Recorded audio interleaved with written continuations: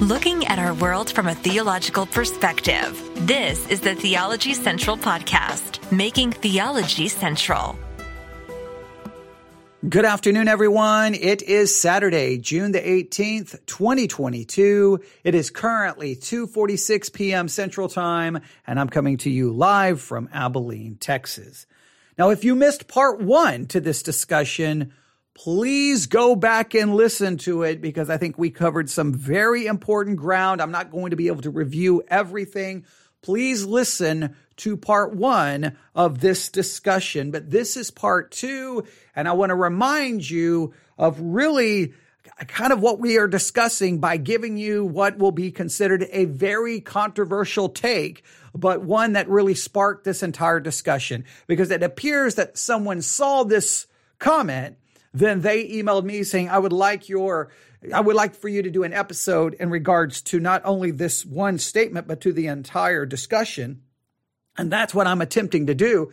They probably thought I could try to address this in one episode, which probably means they're not very familiar with me because there's no way I could do this in one episode. So here is part two, but let's remind you of this very important statement that you're going to find very controversial. Your first reaction is going to be like, absolutely not.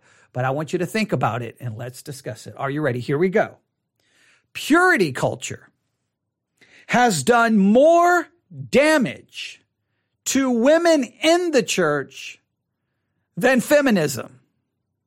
Purity culture has done more damage to women in the church than feminism. Now, I think this, first of all, I know many will say absolutely not, but I think this statement reveals to me what in fact, I talk about it all the time. I think there's a major problem in the church, and the problem is this. We always seem to run, and I say this all the time, we run to the window, and we look out the window like nosy neighbors going, ooh, look at that, look at that, look at that, look at that. Look at all the problems out there. That's going to destroy the church. That's going to destroy our people. We got to protect our people. We got to fight against it. And sometimes we ignore, instead of looking, did I say mirror? We keep looking out the window, and when we should stop looking out the window like nosy neighbors looking at what everyone else is doing. And sometimes we need to stop, walk away from the window and go find a mirror and look in the mirror to see what's going on inside the church. Sometimes the greatest danger is that which is in the church, not that which is outside the window. Christians love to look out of windows instead of looking into mirrors. We look out of windows to point to everyone else's problems and their issues. And we're like, that's going to destroy us. That's going to kill us. But really the issue is always inside the church. It's inside of us. And many times when Christians look out the window to see all of the problems, what we have a tendency to do is to come up with solutions to those problems outside the window. In many cases, the solution is, I hate to say it, is more poisonous and more deadly than the problem outside the church. We see a problem outside the church and we come up with what we think is the solution. And in many cases, the solution is deadly, poisonous, unbiblical, ungodly, heretical, and slowly but surely it begins to try to wipe biblical Christianity off the face of the earth. When many times the church looks out the window and we're like, look how bad culture is. What are we going to do? So many cases the church turns to politics as the answer instead of, to the Bible. So there's lots of problems with this mindset of look out there, look out there.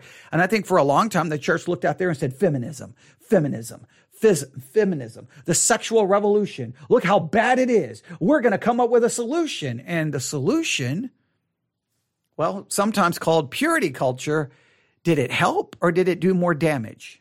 Did it do more damage than the feminism? Did it do more damage than the sexual revolution? I guess it depends on your perspective. Some will clearly say, yes, it did. Others may say it did not. But it raises the discussion and it raises the topic of purity culture. And that's what we started talking about. Now, the email I received, if you remember, started this way. If you are able, I would love for you to do an episode on this ultra thought-provoking thread on purity culture. And then they give me some of their thoughts. I haven't really got into their thoughts so much because this is what I decided to do. You want me to do a discussion about purity culture. You send me to a Twitter thread that says purity culture has done more damage to women in the church than feminism. There's lots of people who have posted deconstruction videos on YouTube, on TikTok about how they're deconstructing because they were scarred and they were damaged and their lives were destroyed because of purity culture. Though some of the icons within purity culture have basically renounced it and walked away from it and saying that it was damaging, that it hurt people. There's been so much discussion about the damage of purity culture, purity culture, purity culture, purity culture. But I don't know, to me, this is what we have to do. Before we can say yes or no, before we can agree or disagree, don't we all need to establish a clear definition of what we mean by purity culture? Don't we need to define it?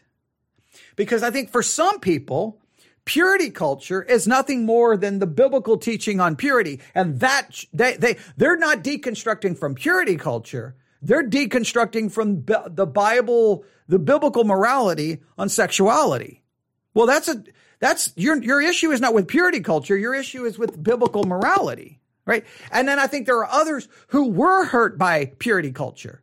They were damaged by purity culture, but purity culture and that definition has nothing, I think, goes beyond biblical morality. So we got to try to distinguish between purity culture. Let's do this. We need to draw a distinction between biblical purity and purity culture. I think biblical purity is what the Bible teaches in regards to sexual morality and sexual purity. Purity culture is the church's attempt to get people to live. It's the church's attempt to promote a biblical purity, but maybe in an unbiblical way. Think of it this way. The Pharisees. We know that the Pharisees in many cases spoke of God's law, but in many cases they added to the law. They kept adding to the law. Hey, we don't want anyone to violate the law. So they added rules and they added burdens, and it became a legalistic concept and it became spiritual, prideful. And Jesus renounced it and condemned it over and over and over and over, the Pharisaical system. He condemned it. No matter how much they claimed loyalty to God's word, no matter how much they claimed that they wanted purity in the lives of people, they created a system that became literally opposed to the biblical understanding. I think purity culture may be in an attempt to try to get people to live to biblical morality, but it turned into something other, in many cases, maybe contrary to it, and it did great harm. So we've got to draw a distinction between biblical purity and purity culture. There is a difference between the two, and the church lost sight of that.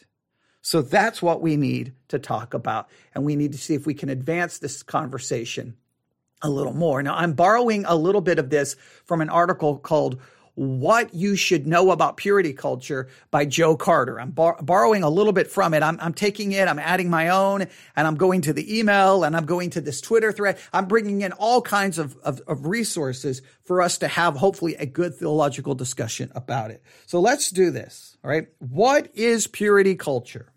What is purity culture?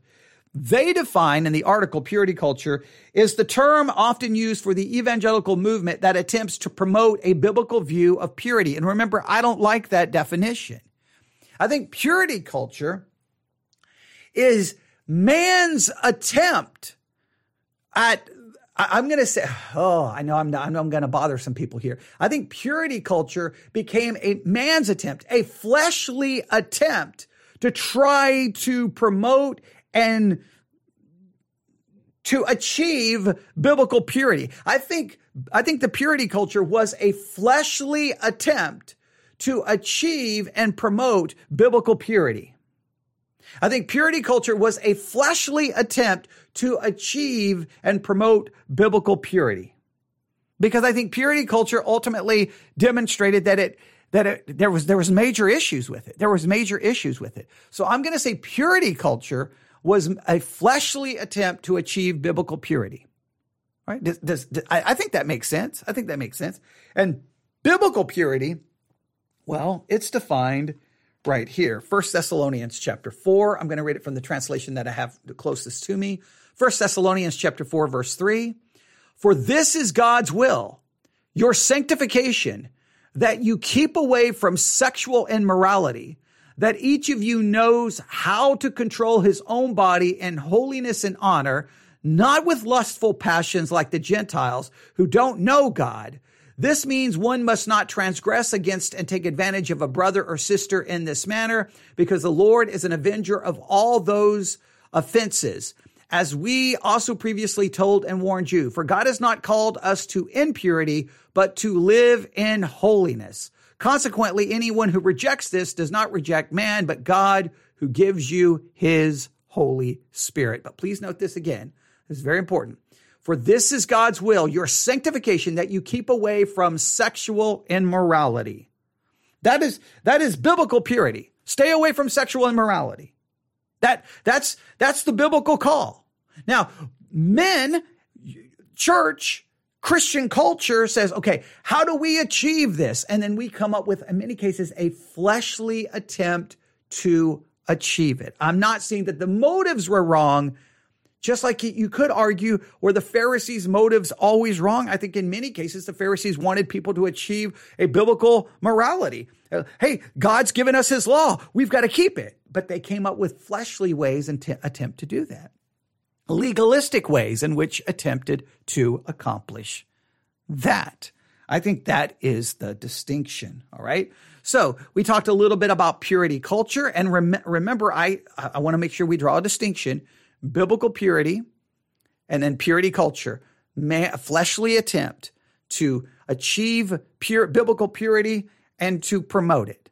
And I think there were three very negative things that arose from within purity culture. And I gave a little bit of my history of growing up in it, or becoming a Christian really at the beginning of it, and then all of the things that kind of came out of it. We talked about a lot of it. Three very negative things I think that arose from it. Number one, sexual sin is the worst sin ever. I mean, there's so many sins that occur that barely get a yawn. It doesn't even get a shrug or a shrug of the shoulders. It doesn't even get it's just like sin. It's just, there's just the sins. We'll call them the venial sins that nobody's going to be church disciplined about. It's not going to be scandalous. Those are just the acceptable sins.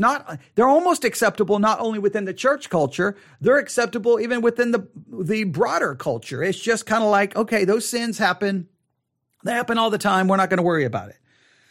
But sexual sin, it's scandal. It's like the end of the world, burn everything down. It's the greatest sin ever. There must be discipline. There must be shame. There must be humiliation. There must be exposed. Everything must be just burned to the ground because of it. And you have to ask yourself, what is that? Like, why? Why does it get treated almost in a completely different category? Second, another, and I think that there's some damage that causes. Number two, basically from purity culture, this idea that a woman basically has her virginity and purity to offer. And if she loses that before marriage, she's damaged goods. Hey, as a woman, all you really have to offer is your purity and virginity. And once you lose that, you don't have anything to offer. You're damaged goods. And who would want to be with damaged goods? That's almost the message that was used to try to promote biblical purity in the minds of females. Hey, look, you don't want to be damaged goods. And it's like, whoa, what in the world are you, what are you doing with that?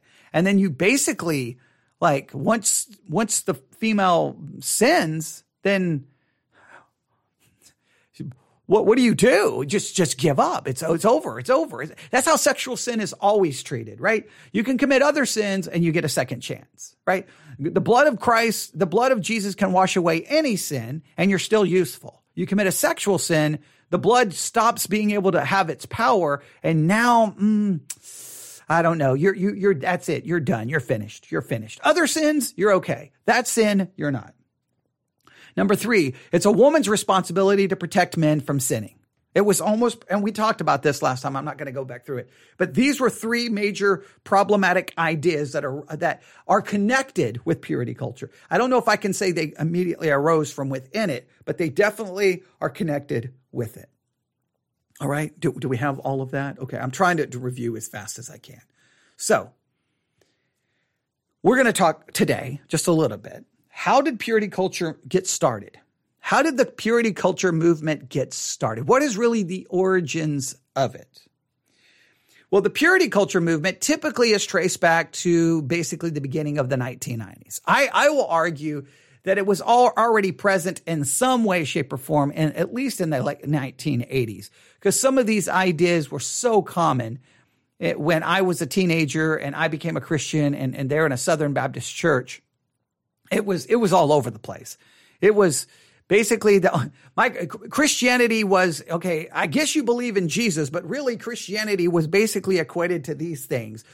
Don't dance, don't listen to secular music, and don't have sex. Okay, that was basically secular music is evil. Don't have sex. Whatever you do, don't have sex, and dancing is bad. Okay, don't do those three things. Like, as long as you don't do those three things, no one's going to call into question your Christianity. It really wasn't about the grace of God. I mean, I know those things were talked about, but really, at least in the perception of the minds of a teenager, Christianity was reduced to those things, which was very unfortunate, because instead of getting a grace-based perspective, a theologically grounded perspective of what Christianity is, it really was all you have to do is avoid those three things, because those three things are the beginning of the end of your Christian life. And again, if you went back and probably spoke to the preachers and teachers at that time, they would probably argue that's not what they were trying to do. But youth ministry seemed to be always about that, always about those three things. The music you listen to, dancing, and sex, it seems to be. But they say it began in the 1990s. And here's what was happening. Christians who were children or teens during the beginning of the 1960s era sexual revolution began to have children and teenagers of their own. So you have basically the parents who were a part of the sexual revolution. They've now had their own children. Okay. By the early years of the 1990s, AIDS had become the number one cause of death for the United States. Let me read this again. AIDS became the number one cause of death for United States men ages 25 to 44, and the teen pregnancy rate had reached an all-time high. The number of premarital sex partners had also increased substantially since the 1970s. For example, in the 1970s, only 2% of American women had had more than 10 sexual partners before marriage. In the 1990s, that percentage had increased to 10%. In 2010, it was 18%. So here's what happens. Christians are looking out the window again, right? They're looking out the window and they're like, whoa. We're seeing the fruits. We are reaping what the sexual revolution has sown, and it is bad. We've got AIDS, we've got teen pregnancy, we've got promiscuity. This is bad. We've got to do something about it. And so many times when the church decides to do something about what's happening in the evil culture, listen to me. Listen to what I'm about to say, because I know some of you are going to disagree. We always think we have to craft some new concept, some new method, some new solution. Let me tell you, the sexual revolution and the fruits, what was being harvested, what was being reaped from the sexual revolution, it didn't need a new method. It didn't need a new strategy. It didn't need a new ministry. It needed the same ministry that the church has always been given. Go and preach the gospel. The gospel was the answer. The gospel was the answer. But so many times the church abandons the preaching of the gospel. It abandons go and preach, go and teach. Preach, baptize, teach. The evangelism, baptism, bring them into the church, and discipleship. Evangelism and discipleship. That is the biblical model. But the biblical model is always hijacked when we see an immediate concern, immediate danger, immediate tragedy spurs this idea that we've got to come up with hey, the old idea is not working. We need something new. And so many times what we come up with is a fleshly attempt to resolve a problem that can only be resolved through the gospel. Instead of a gospel approach, we usually turn to legalism and something fleshly. That's almost always what we do. And this is kind of what happens. So, that's what's going on in culture. At that time, many evangelicals were reacting to the negative effects of sex outside of marriage in attempts to once again ground sexuality in biblical ethics. So here we go. We see what's happening. We're like, we got to fix this. We got to fix this. We got to fix this. In 1992, Richard Ross, a youth minister consulting at Lifeway Christian Resources, presented the theme for True Love Waits in a brainstorming session for potential Christian sex education campaign. Hey, we need a Christian sexual education campaign. We've got a major problem. Sexual sin is rampant. Promiscuity is rampant. We need a Christian sex education program. That's what we need.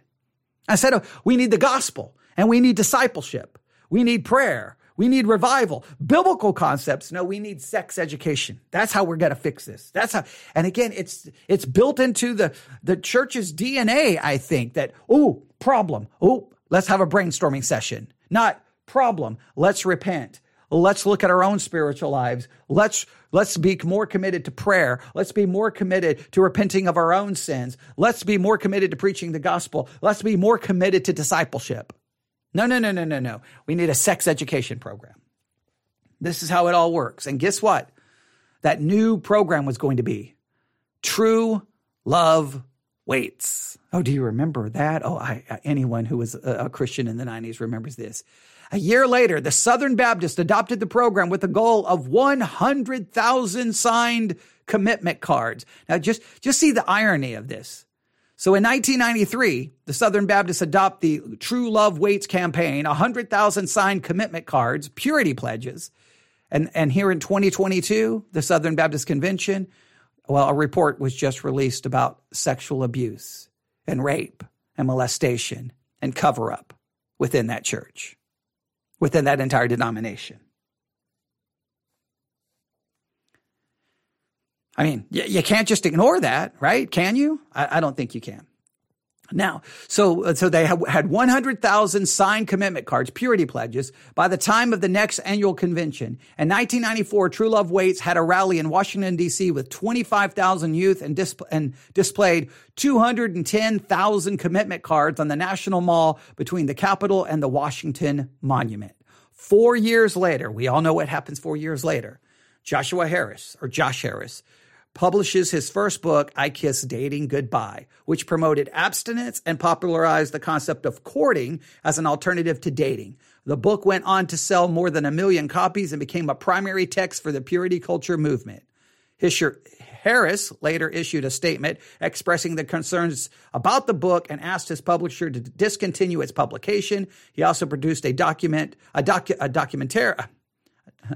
He also produced a film, called I Survived, I Kissed Dating Goodbye. A documentary, yes. He produced a documentary, I Survived, I Kissed Dating Goodbye, where he basically renounces the whole concept. So the Southern Baptist, who was very much in promoting purity culture, well, by the time you get to 2022, there wasn't even purity culture within the denomination. There was horrible things happening, crimes occurring. Okay. And it was cover up. And now they've had to apologize, and who knows how that whole situation is going to play out. Josh Harris, Joshua, I think is what's on the cover. Joshua Harris goes on to become like the guru of I Kiss Dating Goodbye. And then parents were like, okay, this is how my kids are going to do this. You're not going to date anymore. You're going to do this, and you're going to follow this rule, and you're going to follow this rule, and you're going to follow this rule, and you're going to follow this rule. We don't even care if you really are a Christian or not a Christian. This is what you're going to do. Again, almost just forgetting the gospel. The gospel almost became secondary. Your sexual purity became primary. The gospel, doctrine, theology, and biblical discipleship became secondary. Now, I know people will argue, but that's what happened because we became preoccupied with what the immorality of the culture, and so we had to come up with ways of fixing it. Instead of turning to the gospel, turning to discipleship, we turned to purity pledges, purity rings, purity balls, where father and daughter would go to the purity ball. We came up with all of these concepts. This was going to fix it. This was going to change it. This was going to fix everything. Was purity culture effective in reducing premarital sex? All right, now, here is some statistics. Now, there are probably statistics that would argue these statistics, but here is what they have to say. After the launch of the True Love Waits movement, there was a significant decline between 1995 and 2002 in sexual activity for girls aged 15 to 17 and boys ages 15 to 18. I'll stop right here. So many Christians will say, we succeeded. We succeeded. We declined sexual activity. We did it. We accomplished it. Now, one, was the goal, what was the goal? To reduce sexual immorality or to present the gospel and disciple young Christians? What was more the goal? Now, I know this is going to get controversial, but I think sometimes the goal was more like, we just don't want our kids to have sex than it is we worry about their spiritual condition, their theological beliefs, or their discipleship. Well, in fact, in many cases, I don't think parents even really cared to hear what their kids believed or didn't believe. They just assumed their kid was a Christian because the kid was raised in the church, and this is what we want from you. So how do you measure success? Spiritual maturity, growth, and true conversion? Or do you measure it by how much sex someone is having or not having? The proportion of never married females 15 to 17 years of age who had sexual intercourse dropped from 38%. And I got my iPad having things popped up. Dropped from 38% in 1995 to 30% in 2002. For male teens, the percentage of those who were sexually experienced dropped in both age groups from 43% to 31% at age 15 to 17, and from 75% to 64% from age 18 to 19. Teen pregnancies also dropped dramatically over the next 30 years. It's unclear, though, how much credit the movement deserves for these trends. That's very important. Was it the purity culture, or what changed? What changed? Did the fear of sexually transmitted disease have something to do with it? What changed? I mean, some would want to take credit for it, some would want. But my thing is, I'm not going to get into the statistical debate. I'm saying, what was the measure of success?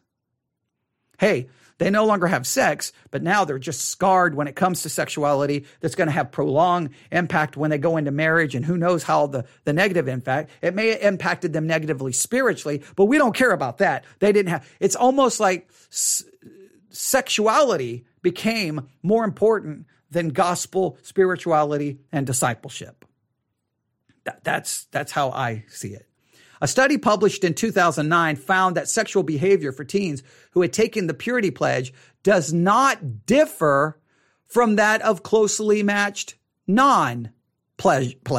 So in 2009, after doing some extensive study, they found out really it didn't do much. It didn't really do much. 5 years after the pledge, 82% of pledgers denied having ever pledged.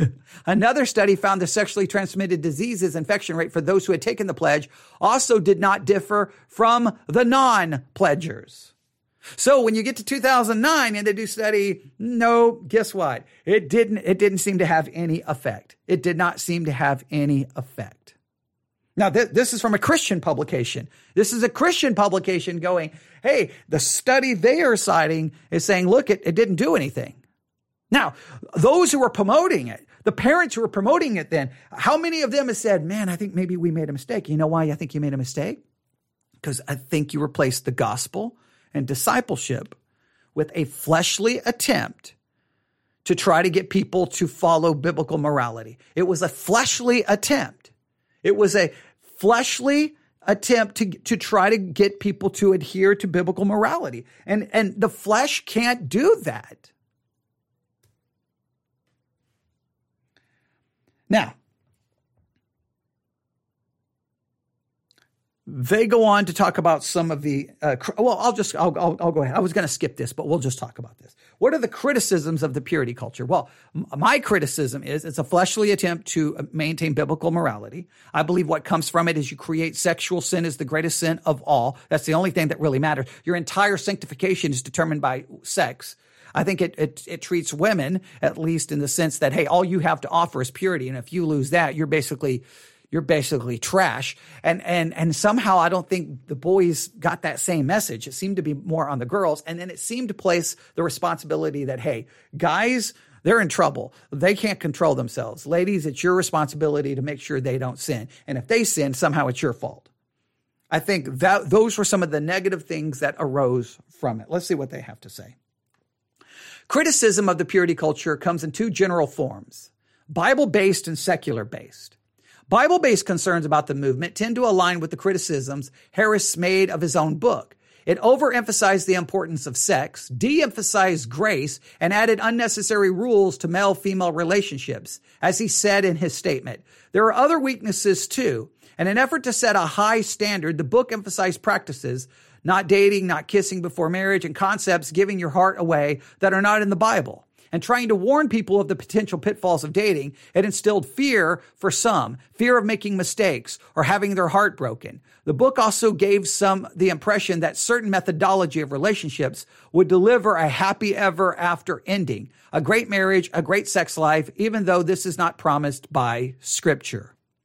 The other category of criticism comes from those who reject the biblical perspective on sexuality and frame their concerns on a secularized view of sexuality. While they agree with the Bible-based critics about the movement promoting fear and shame, they also think abstinence before marriage is an outdated concept, that is, a movement promotes gender-based stereotypes, and that it is wrong to exclude homosexual relationships. So you've got the biblical-based criticism and you've got the secular-based criticism. You got two different bases of criticism. Well, the secular view, let's just summarize the secular view. We don't care about biblical morality. We don't believe in biblical morality. So all of our attempts to try to get the world to embrace biblical morality is foolish right from the start, because you're trying to get an unregenerate person to live like they are regenerate, which never did we not learn anything in the Old Testament? Israel had every advantage, but having the law, having prophets, even having God in your midst doesn't change the unregenerate heart. That requires an inward work of grace. That requires a effectual grace of God. The effectual call. I mean, we can get into all of this regeneration. That's what's required. And that's a sovereign work of God. And so many times we want to remake the world, quote unquote, in the image of God by force or by laws or by rules or by new dating techniques or by a new methodology. And then we just forget the gospel in all of it.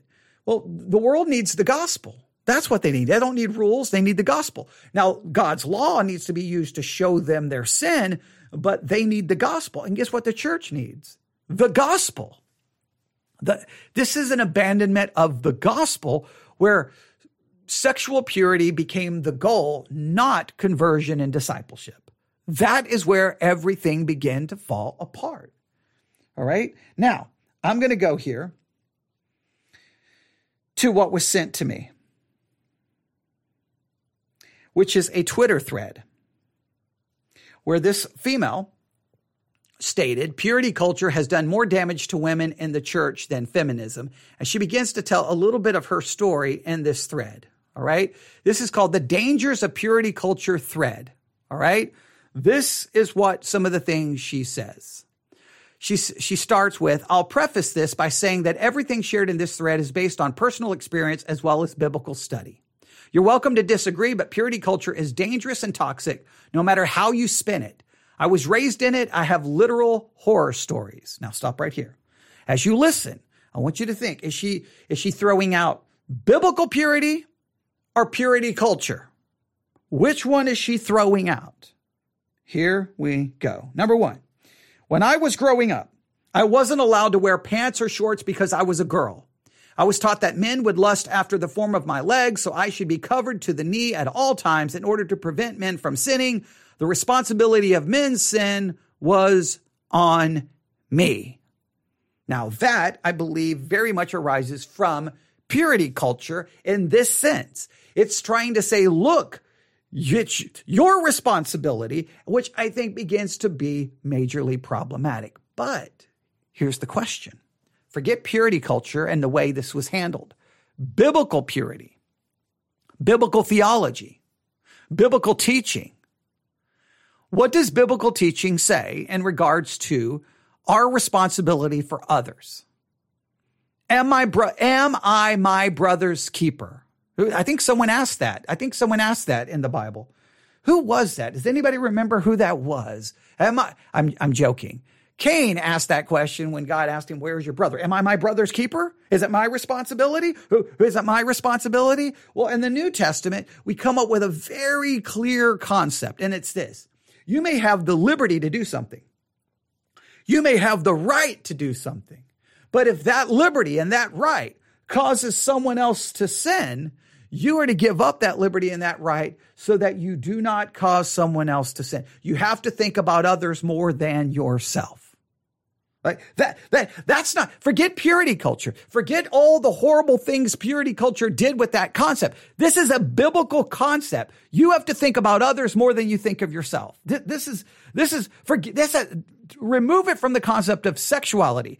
Think of it this way. The Bible uses this concept in regards to eating meat offered unto idols. Hey, eating meat offered unto idols, well, it doesn't do anything because an idol is nothing. It doesn't harm the meat. You're free to eat it. Give God thanks and you're free to eat it. But if eating that meat causes someone to stumble, you don't eat that meat in front of them. You stop eating it. You abstain from eating it. You're like, but I have the right to do so.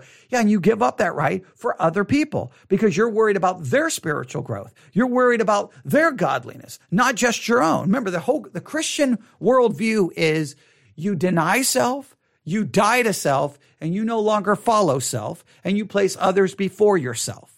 And nobody likes that biblical that biblical ethic. So remove it from sexuality. This comes to anything. You may have liberty, but you don't always throw that in everyone else's faces because you don't know how it will hurt others. Now, how do we bring this into the realm of sexuality? This is where it gets messy, right? And it gets messy for this reason. Sometimes the responsibility is put on the female and not the male. Now, I think both have a responsibility. Both. And somehow this got lost in the translation. But it's not even about sex. As a male, you have a responsibility not to do anything to cause someone else to stumble.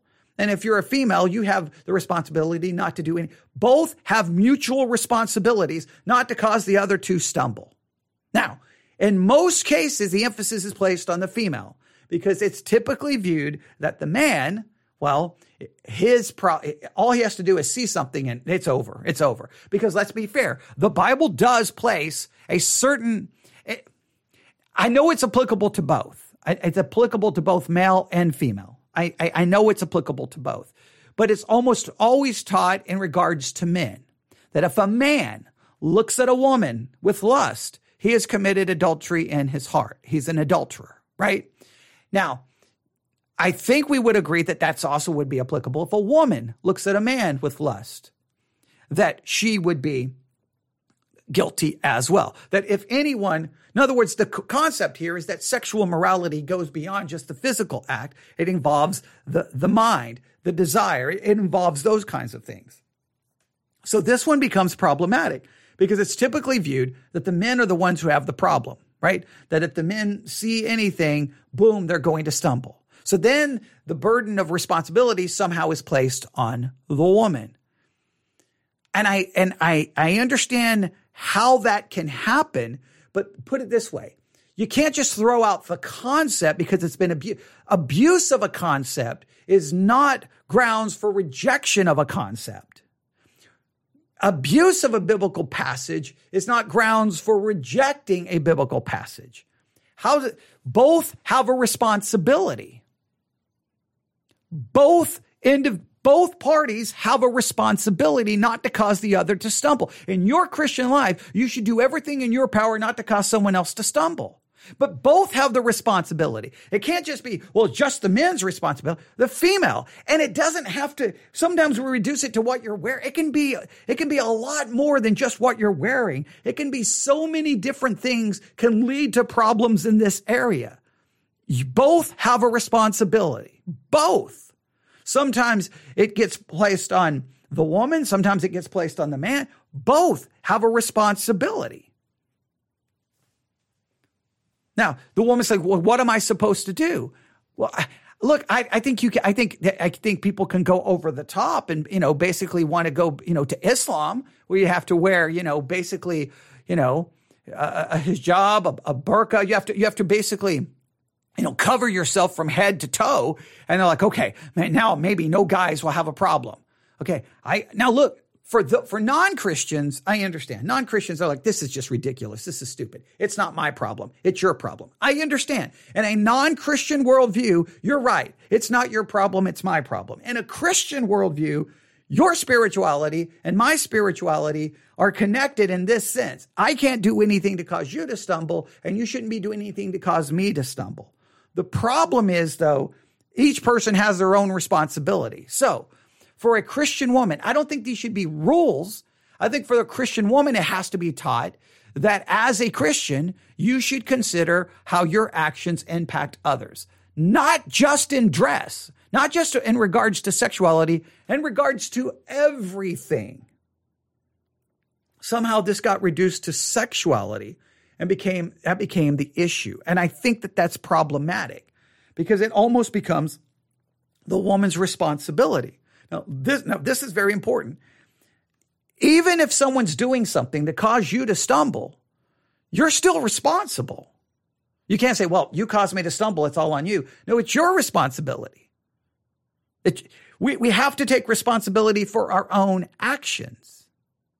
So this was very difficult. And I don't think those who started trying to teach some of this, I don't think that they were intentionally trying to create some fleshly purity culture. I think whenever we attempt to take biblical principles and flesh them out in a way that is practical, it can become ugly. And exactly how do we do this in a good way? And sometimes people misunderstand sermons. Sometimes a sermon can really, people will say, this is what I was taught. And I'm like, well, let me hear the sermon. And you go back and listen to the sermon. You're like, you didn't hear that part? You didn't hear that part? You ignored that part? Because I've had people tell me, you said this in a sermon, and I go back and I'm like, you didn't listen.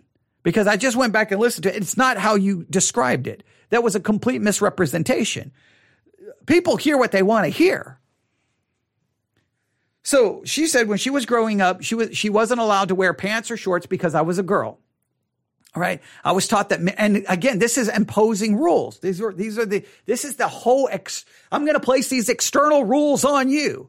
What you really want is for the young person who's growing up in their faith, that some of these things, they have to take responsibility for themselves. When you just impose a rule on someone, it doesn't change the heart at all. It usually promotes rebellion. Now, I'm not saying that you can never put rules on kids. I'm saying that at some point as they grow older, you got to give them some leeway to figure out and work out their own faith with fear and trembling.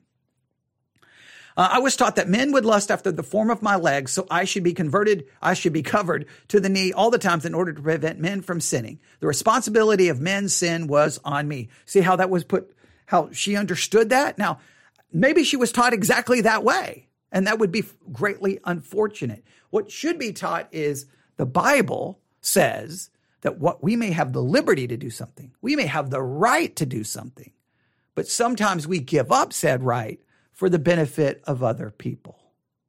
Now, how do we work that out in a spiritual way? And this, again, Paul, this is in 1 Corinthians. He talked giving up eating meat if it causes someone to stumble. Most Christians today would think that's ridiculous. If there's 3 vegans in your church or vegetarians or like, you know what, eating meat offends me. I don't know how you can do that. I think it's cruel. I think it's evil. I think it's ungodly. How can you do this?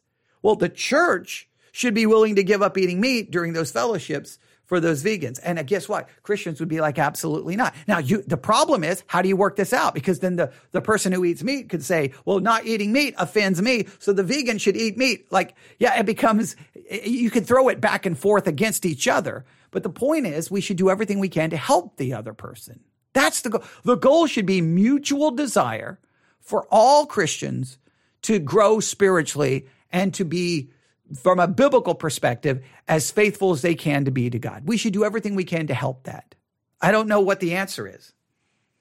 And I know what some women would say, it's not my problem. But you're right. And it's the man's responsibility.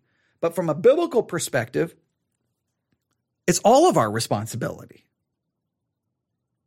Now, again, there's going to be a major pushback on this, but I think that has to be discussed. Now, she goes on to say, I never had any kind of sex talk growing up. No one even explained her cycle. I'm just going to read it the way she has it. Okay. So if you have kids, you may want to stop right now. All right. If you don't want to talk about this, okay, because we know a Disney movie made everyone upset about this issue. So here we go. I never had any kind of sex talk growing up. No one even explained my period to me. I had to figure it out on my own while my mom was hospitalized and I lived in a bus at the time. So I had literally no one to help me. I was ashamed to even talk about it to my own mother. Now, is that purity culture? Is that purity culture that happened? Maybe the reason no one explained it to you is because maybe you or your mom was in the hospital. Maybe. I don't know. I just don't know how is purity culture getting the blame for that? Are you saying purity culture was a culture which those parents who really believed in purity culture, they were like, okay, don't ever talk to our kids about the S word. Never mention it. Is that purity culture, or is that just parents not knowing what to do? Maybe that's something how they were raised. Maybe that has nothing to do with purity culture. I don't know if purity culture can get it's just funny. Once something starts being attacked, everyone throws everything at it. Boom, boom, boom. I was raised and no one gave me the sex talk. It's purity culture's fault. I don't know. I would argue that they probably gave you the talk and maybe they gave you a talk in a way that gave you a bad understanding of it. But okay. They go on to say, sleeveless tops were prohibited and my neckline lower than the 3-finger rule was not allowed. This was again to protect men. Some churches went as far as to say that elbows resembled breast and should remain covered to prevent lust. Sounds insane, but real. Now, again, I agree that many churches place the responsibility on the woman, on the woman, on the woman, on the woman, on the woman, on the woman.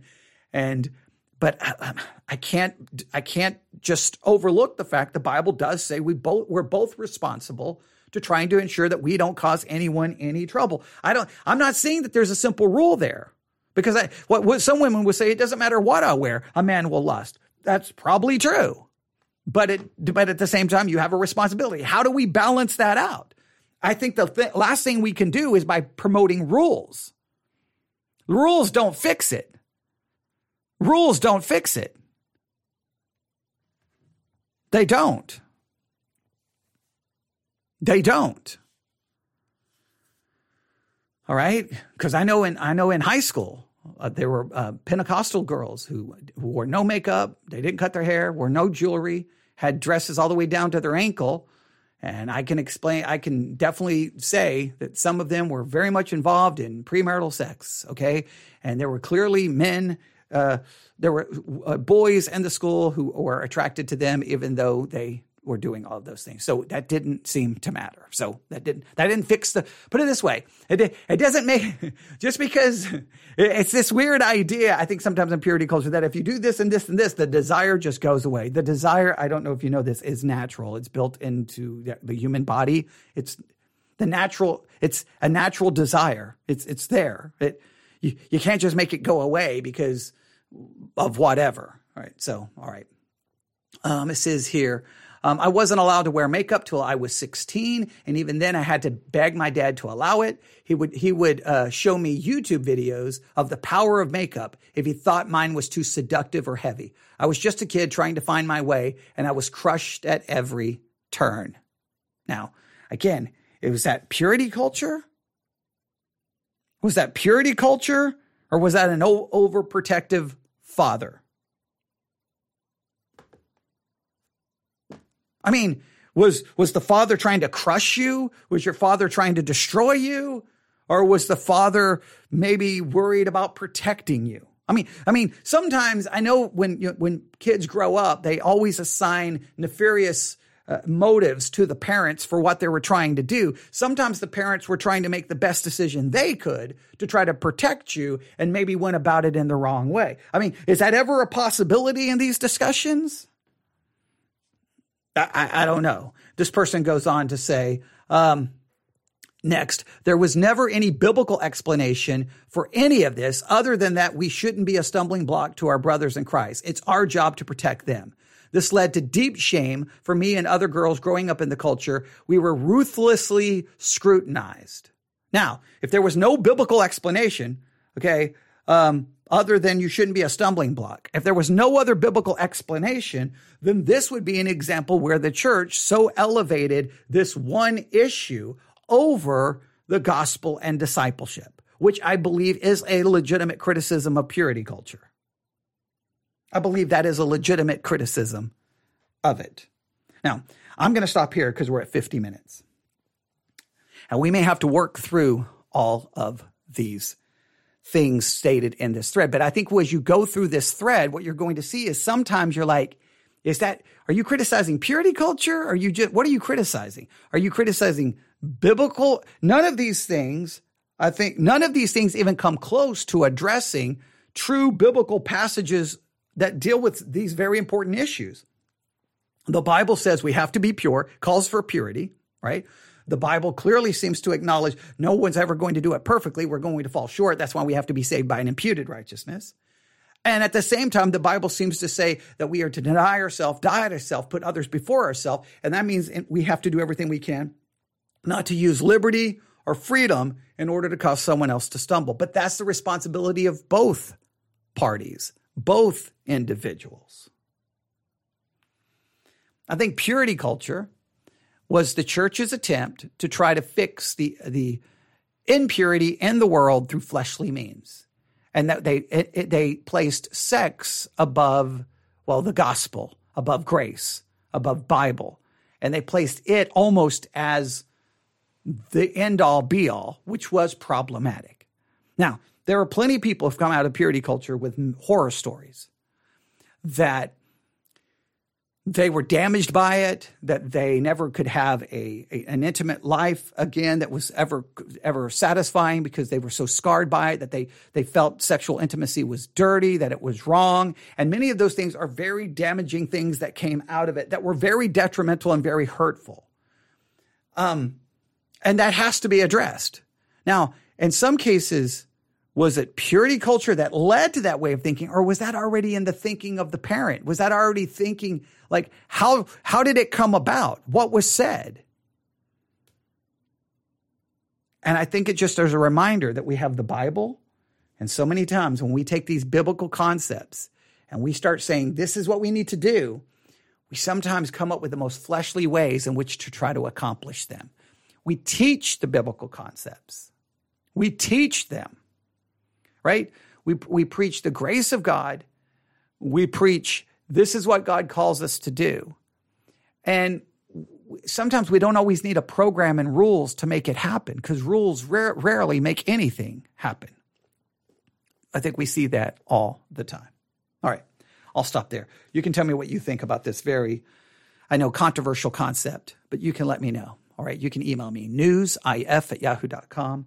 newsif@yahoo.com. I would like some grand conclusion here, but we can't really conclude it because we're right here in the middle of it. So I can't come up with some great summary, but we've dealt with a lot of very important points, right?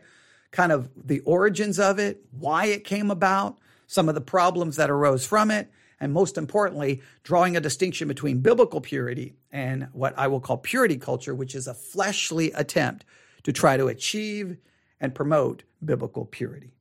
That, I think, are the positives, that some of the lessons that were taken from this. All right, I'll stop there. You can email me, newsif@yahoo.com. Please let me know your thoughts and all of this. God bless.